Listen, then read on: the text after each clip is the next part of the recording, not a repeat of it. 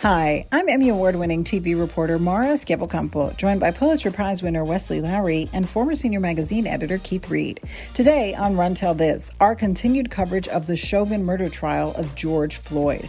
The jury heard opening arguments, and the first witnesses took the stand in one of the biggest courtroom cases in U.S. history. Will there be justice for George Floyd? We're joined by criminal defense attorney and legal analyst Joey Jackson and the news director for BET.com, Wendy L. Wilson. For the next few weeks, we're going to be talking about one issue and one issue only, and that is the murder trial of former Minneapolis police officer Derek Chauvin for the death of George Floyd. Now, this has been called the most important police prosecution in United States history, so we're going to be devoting a lot of time to that. So let's kick things off tonight with a little bit of legal perspective, and for that, we are joined by criminal defense attorney, legal analyst, and our friend, Joey Jackson. Joey, thank you for being here. Always, Mara. It's great to see you. So, Joey, as a layperson watching this, as a journalist watching the coverage of the trial today, the opening statements and the testimony of the first three witnesses, this seemed to me to be open and shut. It seemed very clear. I think that most people watching this would say that this was murder, that this was criminal. But of course, this is going to wind up in the hands of a jury, and 12 jurors are going to make the decision. So can you walk us through what the charges actually are and what it's going to take for the prosecution to actually prove their case and get a conviction? Yeah, without question. And a lot of cases, sometimes you look at, you say it's open and shut, but never as it relates to a police officer. And the reason, of course, is the prior history. You see instances where officers are not indicted when potentially they should be, right? And if they're indicted, they're not convicted. And so I think the eyes are on this to determine, will we reach that era of police accountability, right? It's like Me Too time's up, right? When is there going to be the time where there's the accountability for the bad behavior? And so here we are with the marches that have been more diverse than ever before, of all races, of all ages. Will this be the time finally that an officer is not only indicted but convicted? And so even though the facts seem open and shut, the question is, people who don't want to convict police, will they finally do it? The prosecution has three bites at the apple, and just very clearly explained what happens with these three charges is you have this unintentional murder charge, right? That's the murder in the second degree. And the reason I couch it by being unintentional, the prosecution doesn't have to establish premeditation. They don't have to establish intent. They merely have to establish that in the course of committing an assault upon George Floyd, the reality is that he died, right? So if you could establish that the underlying assault led to the death, guess what? That's what we call felony murder, and it nets you 40 years. But another bite at the apple now comes with the whole issue of depraved indifference murder, which is the murder in the third degree. And what that says is that if you engage in an act which is so depraved and so inhumane and so reckless that death results, it's problematic. And so that's the other charge, which is the depraved murder in the third degree, and that nets 25 years. And then finally, when it comes to manslaughter is just an issue of negligence. You're so careless, right? You're so grossly negligent about what you do. And, as a result of that careless conduct, you have a death that results. And so this may be the time, because of the three kind of boxes that can be checked. If a jury says, no, maybe it's not this, well, it's not depraved because he was not compliant and he could have come up or whatever, but isn't it at least negligent? And so I think they'll go through those three things, and at the end of the day, we'll see what the jury does. We're way away from deliberation. You talked about some pretrial stuff there, including the third witness that we saw. The prosecution actually challenged whether or not this witness would be allowed to testify, or whether or not the witness would be allowed to testify to his specific expertise as it related to mixed martial arts, vis-a-vis the chokehold or the knee on the neck. The judge allowed that, and that testimony to me seemed to be pretty powerful. What was your analysis of seeing that? So my analysis, Keith, is wow. So let's talk about that for a minute. So to your point, there were pretrial motions as to whether this witness, who happened to be a bystander but was also a mixed martial artist, can testify as an expert. And so the prosecutors wanted him to testify as an expert. The defense wanted him just to be a fact witness. What did you see? When did you see it? What did you hear? What did you do? And the judge, though, said, no, you're not going to be pretrial. You're not going to be qualified as an expert. But here it was today that the witness was testifying as an expert. So if I'm the prosecutor, I don't care that the judge didn't permit me to have a doctor after my name, a lawyer designation after my name, an MBA after my name. Call me whatever you want, but the net import of what he said was expert, and it was compelling. Why? Because here's a layman who just happens upon the scene. He was a relatable witness, first of all. He worked with officers in as much as he did security, and as much as in his mixed martial arts, there are other officers there. And so, he doesn't have any type of bent, or he's not out to get police, but he's expressing his concern. He's not responsive right now, bro. Does he have a pulse? No, bro, look at him. He's not responsive right now, bro. Bro, are you serious? He gonna just let him sit there with that on his neck, bro? And at the scene, he's saying, what are you doing? Stop, bro. You're killing him. Take his pulse. And so he was able to talk about chokeholds. He was able to talk about shimmying and getting a better kind of grip of a neck. He was able to talk about, these various terms that you use when you're wrestling and doing mixed martial arts that would be really expert. One was that the neck was diagonal across the throat, which on a blood choke, you would tack the side of the neck, and which you're in a Kimura or side chokes or things like that. You want to tack the side of the neck to cut the circulation of the breathing from your person. And then to get the choke tighter, you hit different shimmies, which I felt the officer on top was shimmying to actually get the final choke in while he was on top to get the kill choke, because a side choke or a blood choke can ultimately turn into death, and that's what we've seen here. And then what was really interesting, the icing on the cake, he was able even to render a story where he talked about a fish and his son and filleting the fish. But before the fish died, and they saw the fish die and it get its last breath and its eyes roll up, and he related that to George Floyd. The more that the knee was blocked on his neck and shimmies were going on, the more you seen Floyd fade away and slowly fade away, and like the fish in the bag, you seen his eyes slowly, pale out and again slowly roll to the back of his eyes. And he, so this is what I seen, this is what I heard, and that's how, what it was. Like, he was going through distress because of the knee, and he vocalized it, that I can't breathe, I need to get up, and I'm sorry. And his eyes slowly rolled to the back of his head. You seen the blood coming out of his nose. You heard him tell him before he stopped speaking that my stomach hurts, and those most of the times is the last bowel movement of your life. So from there on, he was lifeless. He didn't move. He didn't speak. He didn't have no life in him no more. All in all, his testimony was damning. It was riveting. It was compelling. On that, Joey, what I found so compelling about him was this idea that it seems like a big part of the defense, or at least one component of the defense, is going to be talking about how out of control the crowd was, the sense of the officer himself perceiving he was in danger, that he was distracted, he couldn't pay attention or render aid or even really know what's going on with George Floyd under him because all this is happening around him. Is he breathing right now? Check his pulse. Have this conversation. Check his pulse. Okay. Check his pulse, Tal. Tal, check his pulse. Tal, check his pulse, bro. Bro, check his pulse, bro. You bogus, bro. Don't do you drugs, bogus. guys. Don't do drugs, bro. Exactly. What is that? What do you think that is? You call what he doing okay? Get back You on the call what story. he doing okay? And it does, again, kind of as a layman, although I've covered a fair number of these cases and trials and policing, this witness does kind of strike against the portrayal the defense will want of the crowd. This is a very reasonable person, right? This is someone who is not just some crazy person off the street or the town drunk or some teenage. This is a guy going about his life with a level of expertise who's concerned by what he sees and steps in. And I was wondering if you agreed with that. I was reminded of, I was in the room when the officer involved in the death of Eric Garner, Daniel Pantaleo, he never went to criminal trial. However, he did have an administrative hearing that in NYPD operates as a trial. There's a judge, and the argument the unions made seemed very similar to what's being forecast by the Chauvin defense team, that there might be medical issues, that this was really potentially George Floyd's own fault because of what his body was like, that technical And tactical debate, was it really, in that case, was it really a chokehold? In this case, well, was his knee really on his neck, or what was the training, or X, Y, and Z?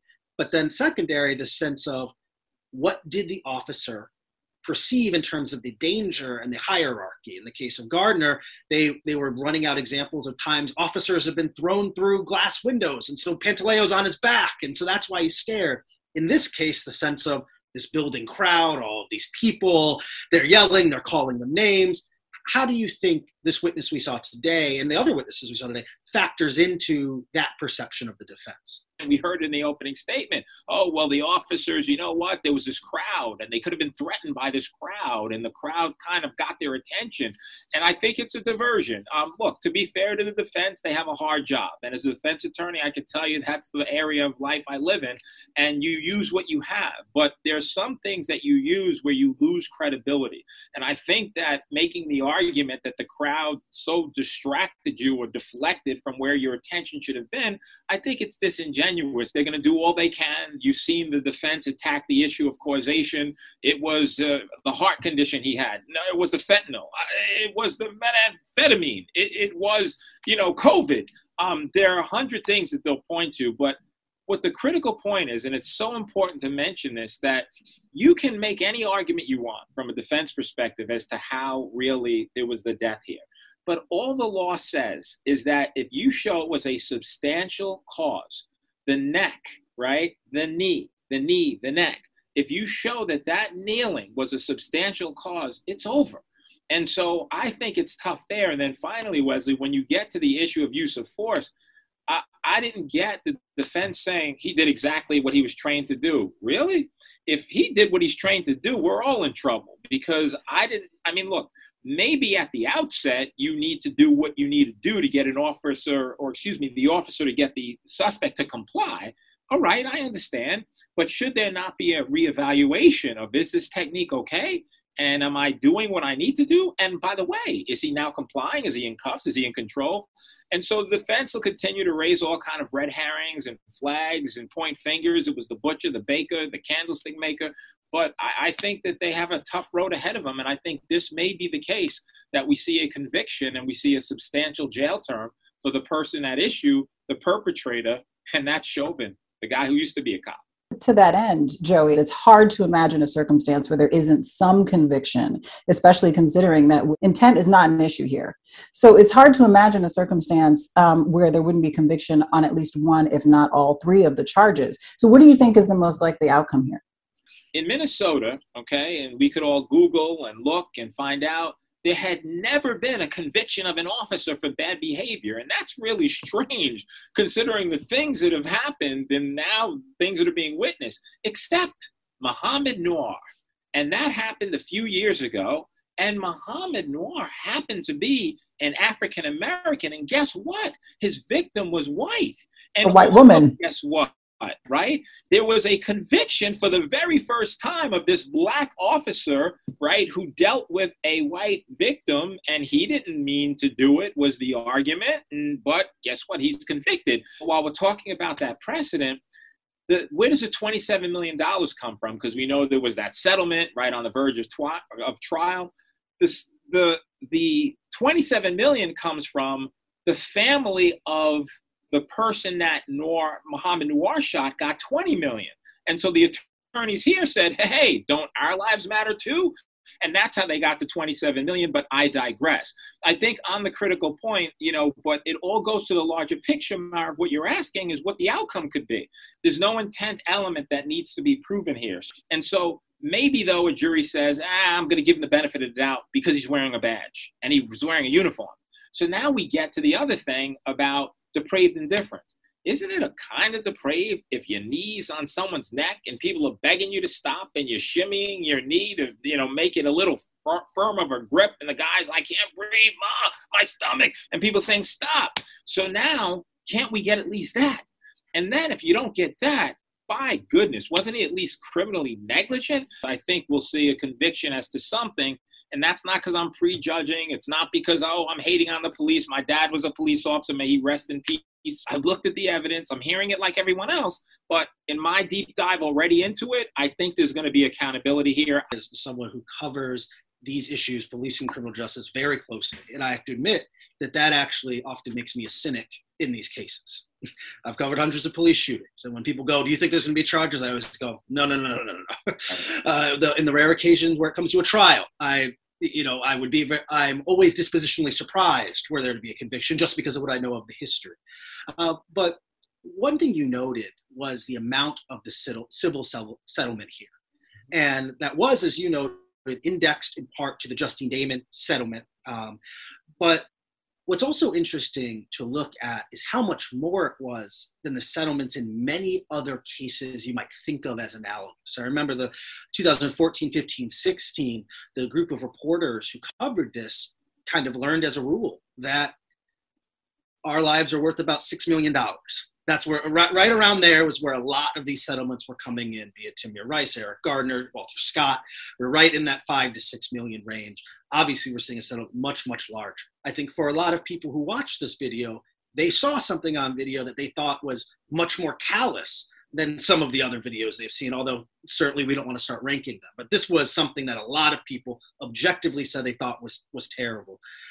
Do you believe in the legal sense? Right? Because again, I'm asking this question as someone who is a little skeptical that there still might be a conviction, or that was this George Floyd case, was it actually special this way? We've done this to ourselves before on Tamir Rice or Eric Gardner or Rodney King or whichever other cases. So you know what, Wesley? I don't think it was worse. And when I say that, before people, scream at their TV screens or their computers, what I mean by that is that every death is bad.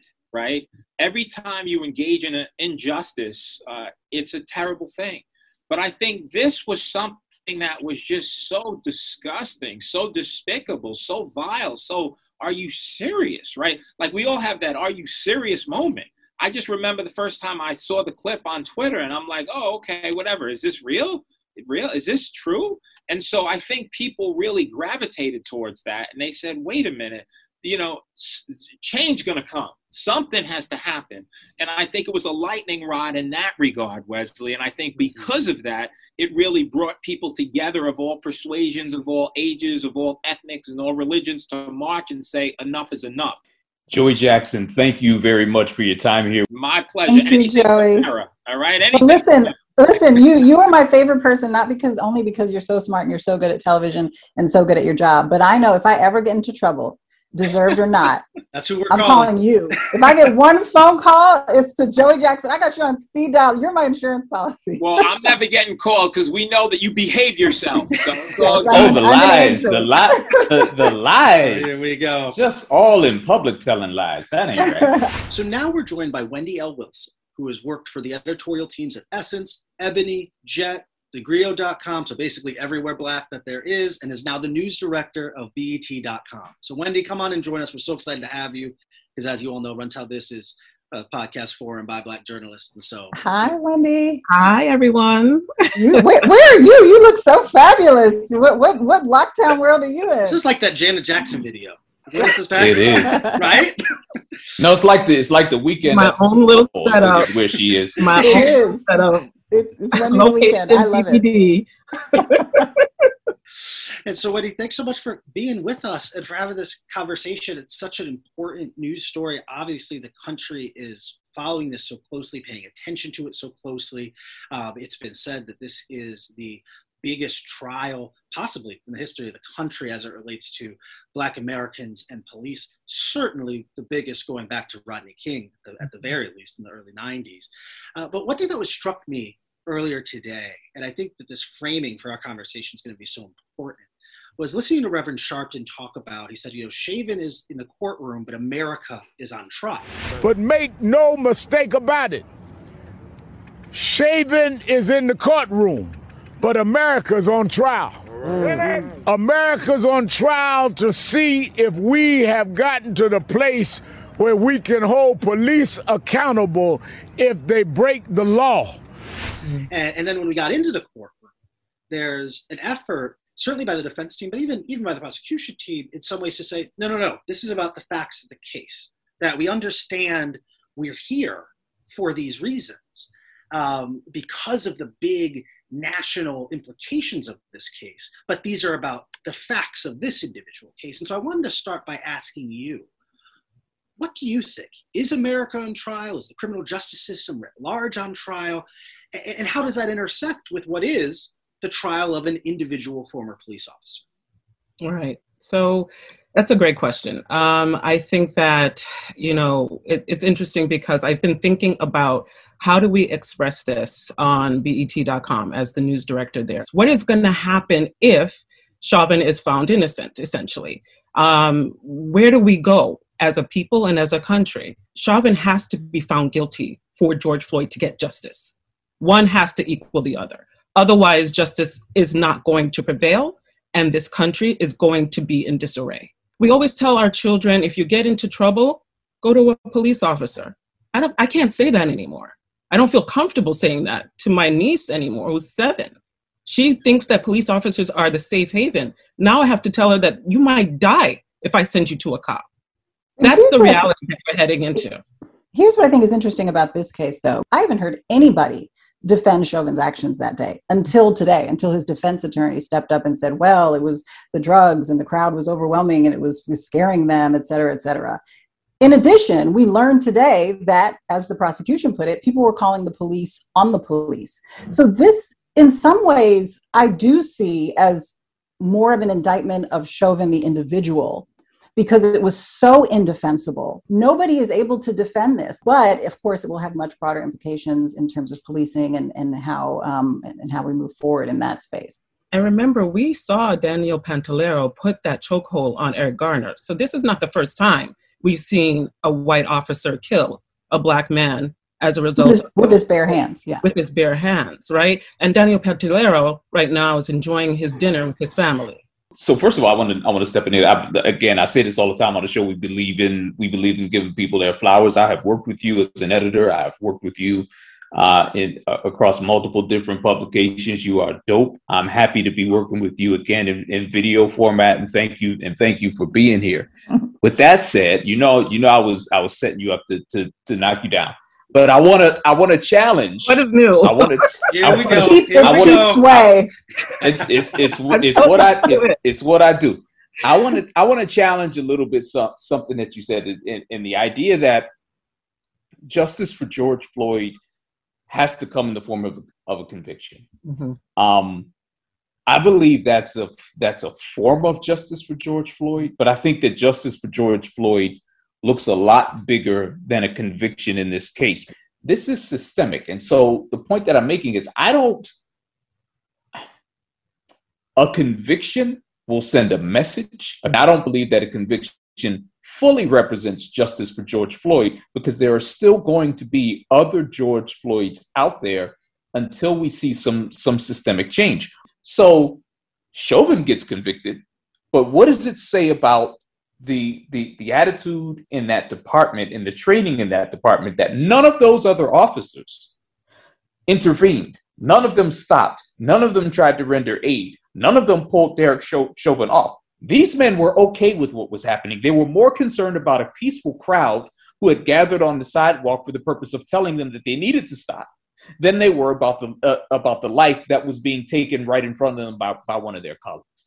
Yeah, but if there's no conviction, then what? Then we're really lost. If this does not lead to a conviction on charges that have nothing to do with intent, you didn't have to mean to kill him to be responsible for his death. That's basically what these charges say. If this doesn't lead to a conviction, then it's open season. Police can do whatever they want to whoever they want. But how many times have we said that already? How many times have we said that already? We said that when Trayvon Martin was killed. We said that when Tamir Rice was killed. It's been open season for a long time. Earlier, you mentioned that there's something, or you actually asked, right? What is special about this case? What is special about George Floyd and this circumstance?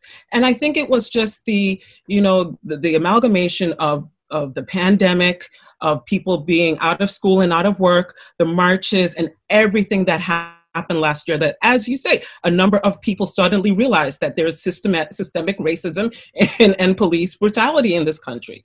We, on this platform here, have been reporting on this for years. So I'll be very honest with you. When George Floyd happened, I was like, who, what, when, what? it didn't faze me because it was yet another story that I have had to report on. It was yet another family that I'd have to talk to, another mother, another wife, another daughter who has lost a loved one. So it didn't phase until all of a sudden the rest of the country was phased.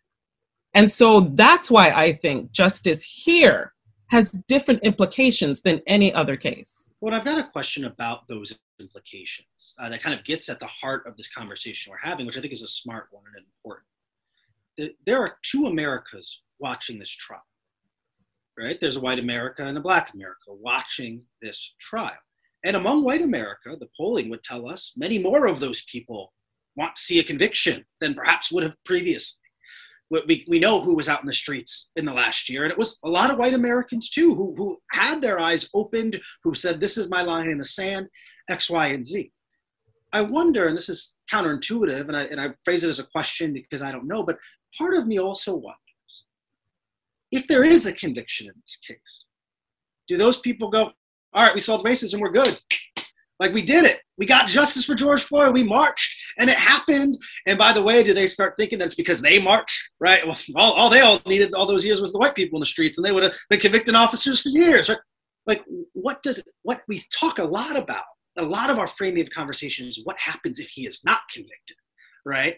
And to be clear, I think part of that is, as Black Americans bracing for a trauma to come. Now, I think for white Americans, a lot of it's, are they going to burn stuff down again? What happens if he is convicted, right? Does sometimes the illusion of progress can become an impediment to progress? And is there any risk of that? Yeah. Well, I think you raise a great point, because it's much easier to support a conviction for one officer in this very, very extreme case than it is to do the work of dismantling systemic racism, of addressing inequalities in education and in housing and in home ownership and in all of the other ways that we see these systemic inequalities play out. So yeah, I think it does run the risk of, checking that off the box. Problem solved, police brutality, problem solved, Derek Chauvin's in jail forever, yay. Like, we can move on to the next thing, where these problems, of course, are much, much bigger than it. And that is why I wanted to make the point about justice not being found in a conviction. Justice in this instance is not a conviction. A conviction is the machination of the criminal justice system working as it's supposed to work, which is what the Black Lives Matter movement has been saying since the very beginning. We're not asking for anything extra. We're simply asking for the criminal justice system to do what it always does. It's remembering that this happened to dozens and dozens, hundreds of other people who look like George Floyd before Derek Chauvin ever put his knee on a neck for 5 seconds, let alone 8 minutes. Justice is a bigger issue that requires not taking your foot off the gas. If the jury comes back in a couple of days or in a couple of weeks and says guilty on one of those 3 charges, like, that in and of itself is not justice, because it doesn't prevent this from happening to someone else. And I want to loop back around, and I think it's something we'll keep in mind. I know we'll keep in mind as we keep having these conversations throughout the trial. But you noted that for so many of us, for Black Americans, this is another story, another case, another video. I remember I didn't watch the George Floyd video for the first week or two because I've seen so many of them, and I wasn't convinced this would be one that, okay, 5 people on my timeline are upset about. Well, this is every day I see a new, and it wasn't until things started rolling that I said, oh, people are taking this one seriously. Let me check in and make sure I know what's going on. But I've been thinking a lot today about Philonise Floyd, George's brother, who I've interviewed and gotten a little close with over the course of the year. And that's the role very often Black journalists play, is that you got to approach traumatized families and help them tell their stories and record their stories. And at the heart of that is the memory that this is a story about a family that's been broken, a family that's been harmed. Right? That we're having a lot of, I think, really smart societal and legal conversation about what this looks like and what it means and what might happen.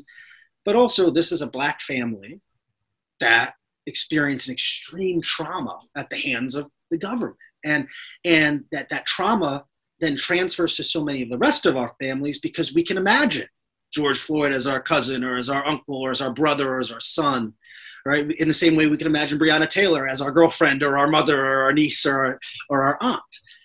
Can you talk a little bit, Wendy, because I know you, like all of us, have covered so many of these cases, been involved in so many of these cases. After George Floyd happened last year, I did a mental Rolodex to figure out when was the first time I actually did one of these stories.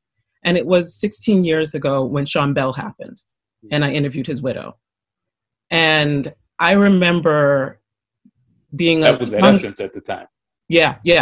And I was a young-ish reporter then, 16 years ago, you were like 20, you were like what? She was like 19, 7, right? 8, 9? Yeah. Reverse engineer the math. So she was reporting at 12. Okay, gotcha. Trying to interview Nicole Paltry Bell and coming from a place of understanding and support and kindness, and I would just remember my heart breaking in half because this woman was about to marry him. She hadn't married him yet. He was on his bachelor party when he was killed by the NYPD. And so having their children, talking to her and their kid, and again, over the years, I have told this story time and time again, but it doesn't get any easier. And these families all go through such pain. For me, the most painful, quite frankly, was Botham Jean. And I tell you because he's a Caribbean young man. My family's Caribbean as well. And so I saw in him my cousin. I literally saw someone who I was related to. And speaking to his mother, his father, I saw my aunt and uncle. And it just kind of broke me apart. It really did break me apart. And I know that I've kept in touch with the family since, they are wiped out just because they've gotten some sort of verdict, just because they've gotten some money, just because a street has been named after him. They will forever be changed by the loss of this individual who literally was in his home eating a bowl of ice cream when he was shot and killed. We can't do anything. That was what that said to me. We can't do anything without being targets. And even in that case, the sentence was very small, if I recall. It was a few years. And she's trying to get out as it is. Of course, and she got a Bible and a hug from the judge, which was very kind of the judge. But I can't remember last time I seen a Black defendant get a Bible and a hug. If I can just ask one final question, I have made an effort not to watch the George Floyd video, and the news organizations, it seems, caught up with public sentiment and they stopped showing it because at first they were treating it like any other news video. Yeah. And then they realized how problematic that was and they stopped showing it. So watching it today during the trial was the first time I'd seen it in its entirety, because I couldn't bear to keep watching the first time when I saw a grown man calling for his dead mother. That broke me because I'm a mother and I'm thinking of my child as a grown man in his 40s calling for me after I've left this earth and I can't do anything to protect him. So this is the first time I saw it in its entirety. And I couldn't stop thinking about this vicarious trauma of seeing these snuff films over and over and over again. It's like you said, we lose track. We forget the names. We're like, which one was that again? Which one was Philando Castile? Which one was this? Which one was that? Although the video was extremely difficult, as was the case at George Floyd's funeral and has been the case other times, kneel down on your knee for 8 minutes and 46 seconds and think about how long that is. And you're sitting there and you get to minute 4 and you're like, what in the world? But for me, I think what was difficult, we were talking earlier about the witnesses and how they were the one witness who'd approached one of the other officers and we're watching and hearing this, you're choking, you're suffocating him, check his pulse, right? It's so often in these cases, think about a trial, that we see everything. The police so often say, you can't trust the video. It's just a quick 30-second snapshot. You don't know when something goes to trial, the rare occasion where one of these goes to trial, we do see everything. And so often we start encountering other things that make something we already thought was horrific even worse. Now I can hear another officer ignoring pleas for the right, that I've already made, not peace, but I know what's in those 8 minutes and 46 seconds. But now we're going to isolate a different part of it. Now we're going to talk about this interaction that was happening in this, because you start to see again that it's not just the actions of one officer, even if just those actions are what's on trial. you see how so many different things conspired together to take someone's life. And I think for me, that's always really, really difficult, whether it's diving into the transcripts, sitting in a trial, looking through a civil suit where now they have all the, when you can actually see the whole thing and you go, this wasn't as bad as I thought it was. It was significantly worse. I've had a policy for a number of years not to watch these unless I absolutely positively need to for work purposes. I don't intend on changing that policy personally, specifically to what Mara said. I am a 40-plus-year-old Black man whose mother is departed.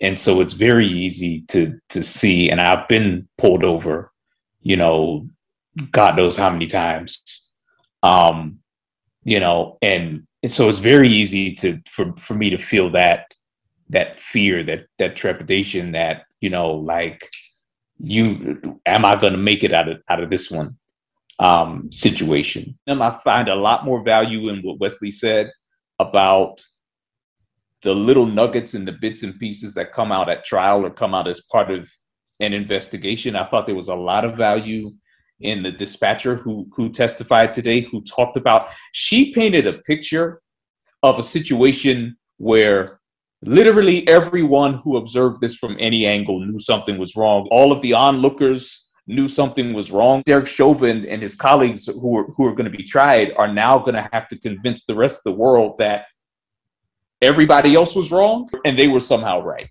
It's part of my job, unfortunately, the part that I don't enjoy, to watch these videos and be able to ascertain as much fact from them as possible, to read the court exchanges, to just have a basic understanding of what's going on. For me, the most clear part of what happened in the opening statements was understanding that this was a man who was a human being.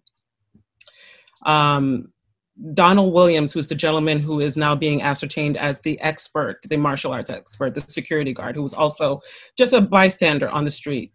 You could hear him saying to Chauvin and the 5 officers who were called, 5 officers for one unarmed Black man who had a fake $20 bill. Let's remember that, right? 5 officers needed to handle that. When the music is loud in my neighborhood, I can't even get one, but 5 officers. Amazing. But when Donald said, man, he's human, to Chauvin, that I felt it. I felt that because Chauvin didn't see it. None of the officers saw it. The move of putting your knee on someone's neck is literally like hog tying an animal. He wasn't human. He didn't see a human, but we saw our uncle, our dad, our cousin. We saw the humanity, and that was reminded in me today. When we often get so in our jobs and trying to get everything out, the humanity is what we cannot forget. Perfect final word. Drop the mic. Wendy, thank you for your time. We really appreciate it. Very welcome. Hey, don't forget to subscribe and please leave us a 5-star review. And the conversation continues on social media. Please follow us on Twitter and Instagram at RunTellThis_. Check out new episodes every Wednesday. Run Tell This is an independent production of Mara Scampo, Inc.